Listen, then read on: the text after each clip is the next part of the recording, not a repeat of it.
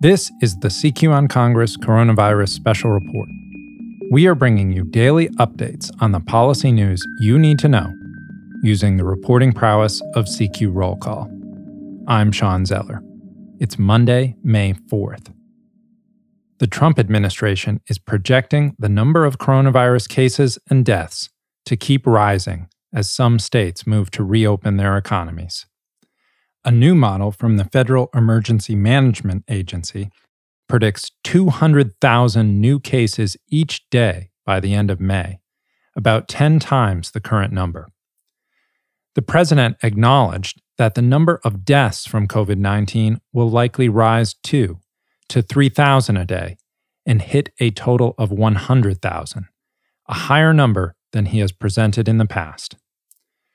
While certain urban areas like New York City are showing promising signs of containing the virus, other cities such as Chicago are being ravaged, and rural areas, which were spared at the beginning of the pandemic, are now being hit. Senators convened in the Capitol today at the insistence of Majority Leader Mitch McConnell. If it's essential that brave healthcare workers, grocery store workers, truck drivers, and many other Americans continue to carefully show up for work, then it's essential that their U.S. senators carefully show up ourselves and support them. On the agenda, nominations of judges and executive branch officials. The Supreme Court entered historic new territory today. With us tonight is CQ Roll Call's legal reporter, Todd Ruger, to explain. In case 1946, the United States Patent and Trademark Office versus Booking.com. Ms. Ross? Mr. Chief Justice, and may it please the Court, it is a fundamental principle of trademark... This is Todd Ruger, the legal affairs reporter at CQ Roll Call. I'm coming to you from my living room, where I just did something that seemed impossible prior to the COVID-19 outbreak. I listened to a Supreme Court oral argument live, as it happened, without having to be inside the courtroom that fits only about 500 people. The ongoing health crisis and the safety of social distancing has forced the 9 justices to come up with a new way to keep doing the work of the court. That includes the tradition of bringing in the lawyers from both sides to answer questions for about an hour in each case. After postponing oral arguments in March and again in April, the justices decided to hold their first ever remote arguments over the telephone during the first 2 weeks of May. With media outlets putting that audio feed onto television and the internet, a much larger audience had access as it happened. This is a development that, for years, open government advocates, the media, and some lawmakers have wanted. But the justices have said live audio or video would be harmful to their work. They have told Congress that lawyers would be tempted to grandstand to have their soundbite on the evening news, or justices would filter their questions to prevent being taken out of context. It took a pandemic, but the justices have come around, at least for the next 2 weeks. So what happened on that first case? The justices picked a relatively low-profile case, one about trademark protections for online companies. And there was a different dynamic. Gone was the freewheeling discussion where any justice can interrupt at almost any time with a question. Instead, each justice had a turn to ask questions, going in order of seniority. That produced one surprise. Justice Clarence Thomas, who is famously silent during these oral arguments, asked questions for just the third time in a decade. Ms. Ross, a couple of questions. Roberts, the Chief Justice, kept a close watch on time and would cut off a lawyer during an answer, sometimes mid-sentence, with a "thank you, counsel." Recognition from consumers who automatically understand what they sell, but we don't allow trademark. Thank you, counsel. Justice Ginsburg? And there were some quirks. When Justice Sonia Sotomayor had her first chance to ask a question, there were several moments of silence on the line, as if she had forgotten to take her phone off of mute. Justice Sotomayor? Justice Sotomayor? I'm sorry, Chief. Ms. Ross, picking up... And Justice Stephen Breyer, in his second attempt at questions, started out with a heavy clipping on his voice, almost like a blown-out microphone or speaker. Thank you. What I'm directing your attention to is Professor... But these issues were fixed within seconds, and overall, the arguments went smoothly. But the real test could be ahead when the justices hear oral arguments in this format on two big politically contentious cases. On Wednesday, the Trump administration will defend its rules on exceptions to the contraceptive coverage mandate in the 2010 healthcare law. And on May 12th, the justices will hear President Donald Trump's personal challenge to congressional subpoenas for his financial and tax records from financial firms. Now we turn to CQ Roll Call defense reporter John Donnelly on how the pandemic may affect the definition of national security.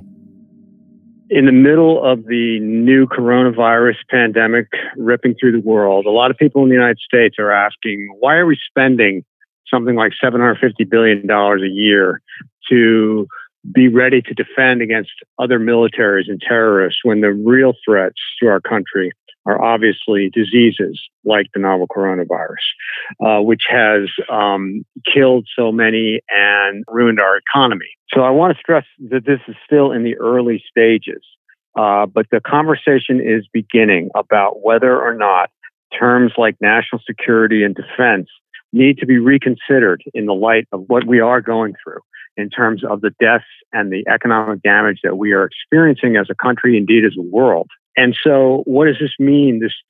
How many people are asking this question, and what does this mean for the future of the U.S. military? There seems to be a little bit of a consensus emerging that things are not going to be quite the same. So what does that mean? It means first that the U.S. military is going to have a bigger focus on biosecurity, being able to deal with diseases caused either naturally or even by biological weapons. That means preventing them, detecting them, ameliorating the effects. It probably means a little bit less emphasis on combating other militaries and terrorists, and maybe less money available for it because of the economic crunch and the debt crisis that is coming. So it probably means fewer troops deployed abroad, more isolationism. It also probably means a greater percentage of the force is going to be National Guard and Reserve because they have ties to the local communities. They can respond to domestic crises. They also have some skills like medical and cyber that are increasingly going to be important. So this is not at all settled, though. I want to stress there's going to be a lot of pushback. There are a lot of defenders of the status quo. And they have a point when they say that Russia, China, North Korea, Iran, terrorists are all still out there. But it does seem to be that there's going to be some change in how Americans view terms like national security, defense, and threats. Finally, we have CQ Roll Call health policy reporter Mary Ellen McIntyre on the latest. Hi, I'm Mary Ellen McIntyre, healthcare reporter with CQ Roll Call. The Food and Drug Administration today said it would hold manufacturers developing antibody tests to a higher standard after more than 100 tests with varying efficacy have entered the market in the last few weeks. Under the agency's new policy, manufacturers will have to meet certain accuracy thresholds and submit an application for emergency authorization within 10 days of submitting their data that validates their products. The FDA has so far authorized 12 antibody tests, which can show whether a patient has recovered from the virus that causes COVID-19, although questions remain about how much immunity recovered patients may have from contracting the virus again. However, none of those 12 have earned full approval from the agency. And as the federal social distancing guidelines lifted over the weekend and directives to stay home lifted in many states, an epidemiological model from the Institute for Health Metrics and Evaluation at the University of Washington was updated Monday to predict more than 134,000 deaths from COVID-19 in the U.S. by August 4th. That update comes after White House Deputy Press Secretary Judd Deere said an internal Centers for Disease Control and Prevention document that was published Monday by the New York Times did not come from the White House and has not been presented to the White House Coronavirus Task Force.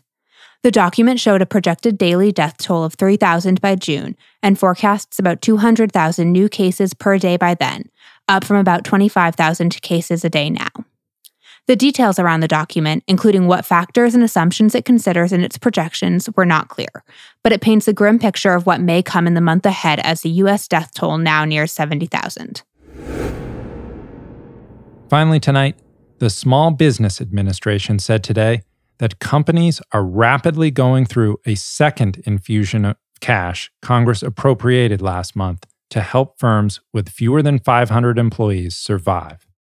More than 2 million firms have applied, and $175 billion of the $310 billion appropriated is now spoken for.